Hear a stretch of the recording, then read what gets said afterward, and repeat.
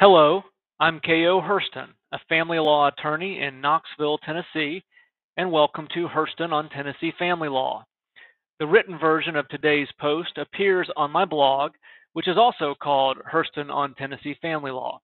I hope you find it helpful.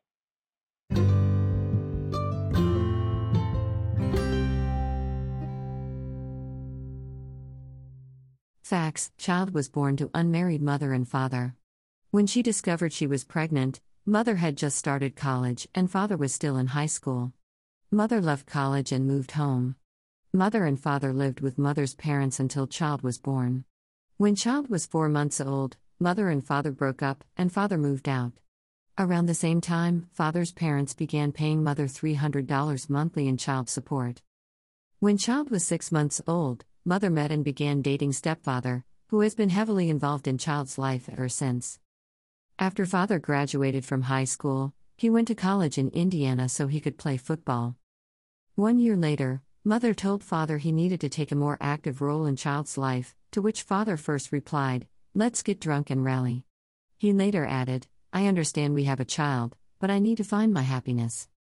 The following month, mother petitioned to change child's last name. Father disagreed with the name change and petitioned to establish paternity, a parenting plan, and child support. Once father's petition was filed, he stopped initiating phone calls with child or paying child support. A few months later, father said he was returning to Indiana and wanted to see child before he left.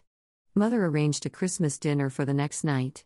Child did not recognize father at this dinner and called him Uncle Matt, child's great uncle. 3 months after the Christmas dinner, mother and stepfather married. 1 month later, mother responded to father's petition, and mother and stepfather petitioned to terminate father's parental rights and for stepfather to adopt child. The trial court found father did very little to co-parent and that father's family was far more involved in child's life than father ever was. However, the trial court found it was blatantly unfair to use the 4 months preceding the filing of mother's petition, finding that mother orchestrated the 4-month period to establish grounds of abandonment by failure to visit and support. The trial court found that no grounds were proven, but had grounds been proven, then termination of father's parental rights would have been in child's best interest. Mother's petition was dismissed. Mother and stepfather appealed. On appeal, the Court of Appeals reversed the trial court. One ground to terminate parental rights in Tennessee is abandonment by the willful failure to visit during the 4-month period preceding the filing of the petition. The parent can raise the lack of willfulness as an affirmative defense to this ground. Aside from the Christmas dinner, father had no contact with child during the relevant 4-month period. The dinner was token visitation that was perfunctory and of such short duration as to merely establish minimal or insubstantial contact with the child. The trial court specifically found that mother was to blame for father's lack of contact because she orchestrated the creation of the 4-month statutory period. Failure to visit is not willful if another person's conduct prevents the parent from visiting or amounts to a significant restraint of or interference with the parent's efforts to develop a relationship with the child. Thwarting a parent's access to a child may include telling a man he is not the child's biological father, blocking access to the child, keeping the child's whereabouts unknown, vigorously resisting the parent's efforts to support the child, or vigorously resisting the parent's efforts to visit the child. The court made quick work of the trial court's reasoning. Greater than first, father never raised lack of willfulness as an affirmative defense in any pleading in the trial court.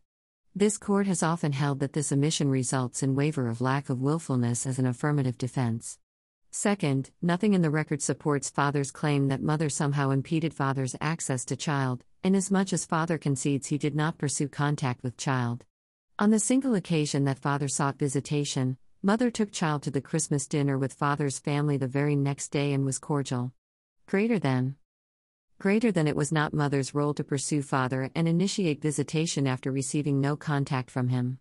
There is no legal authority providing that father could not have contact with child while his petition for legitimation and a parenting plan was pending. Nor has father cited in his brief any authority providing that mother's delay in responding to the petition is related to father's separate responsibility to visit child. Stated simply, mother's decision to respond to father's lack of contact with a petition for termination does not mean that mother somehow orchestrated the lack of contact to begin with. Father failed to show, by a preponderance of the evidence, that his failure to visit child during the relevant 4-month period was not willful. The court concluded that mother and stepfather proved the ground of abandonment by failure to visit by clear and convincing evidence, and the trial court's ruling was reversed. The same analysis was used to reverse the trial court's ruling as to the ground of abandonment by failure to pay child support. It was undisputed that father had the ability to pay child support and did not do so. The last ground for termination was father's failure to manifest an ability and willingness to assume legal and physical custody of child. After proving this, the petitioner must prove that placing the child in the other parent's custody poses a risk of substantial harm to the child's physical or psychological welfare. The court was similarly critical of the trial court's analysis on this ground. Although the trial court relied on the perceived orchestration of the 4-month period in ruling on this ground, the statute for this ground does not mention any particular 4-month period. The analysis of a parent's failure to manifest an ability and willingness to assume custody or financial responsibility focuses on the parent's actions throughout the life of the child. Greater than the proof in this case establishes that throughout child's life thus far, father has shown little interest in parenting. Mother and stepfather have done the lion's share of day-to-day caregiving for child. Father has never fixed child a meal or taken her to a doctor's appointment. The last time father helped put child to bed was when child was only a few months old, and there is no evidence that father has ever requested overnight visitation with child. Aside from a few text messages, there is little proof that father inquires about child on any regular basis. As best we can discern from the record, father saw child only a few times per year when he came to town. Considering the totality of father's actions and his long-term behavior, the proof is clear and convincing that father has failed to manifest a willingness to assume legal and physical custody of child. The first prong of the statute is therefore satisfied. Greater than sadly, father's disinterest is not lost on child. It is undisputed that the last time child saw father, at the Christmas dinner, she referred to him as a different family member. Greater than this court has previously held that when a parent is essentially a stranger to a child, and the child is thriving and bonded in their current household, forcing the child to begin visitation with the estranged parent is likely to cause psychological harm to the child. The court found the trial court erred in ruling this ground was not proven by clear and convincing evidence. The court reviewed and agreed with the trial court's best interest analysis. We agree with the trial court's best interest findings and its conclusion that termination is in child's best interests.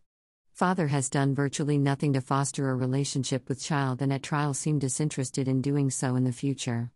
As discussed at length above, this has profoundly affected child. By all accounts, she regards stepfather as her father figure and has a close and loving relationship with him. Child is bonded to her half-sister and mother's family and, in contrast, has a distant relationship with father's family. Father concedes that the relationship is distant, and that he could have done more. Based on all of the proof adduced at trial, we conclude that child's best interests are served by terminating father's parental rights, such that child can become fully integrated into mother and stepfather's stable and loving home. The court reversed the trial court's dismissal of mother and stepfather's petition and terminated father's parental rights. KO's comment: most parental termination cases reversed on appeal involve the Court of Appeals disagreeing with the trial court's findings in favor of grounds for termination. This opinion presents the rare case where the court disagreed with the trial court's findings against grounds for termination. Source: Enri Isabella G. Tennessee Court of Appeals, Middle Section, January 31, 2023. If you found this helpful, please share it using the buttons below.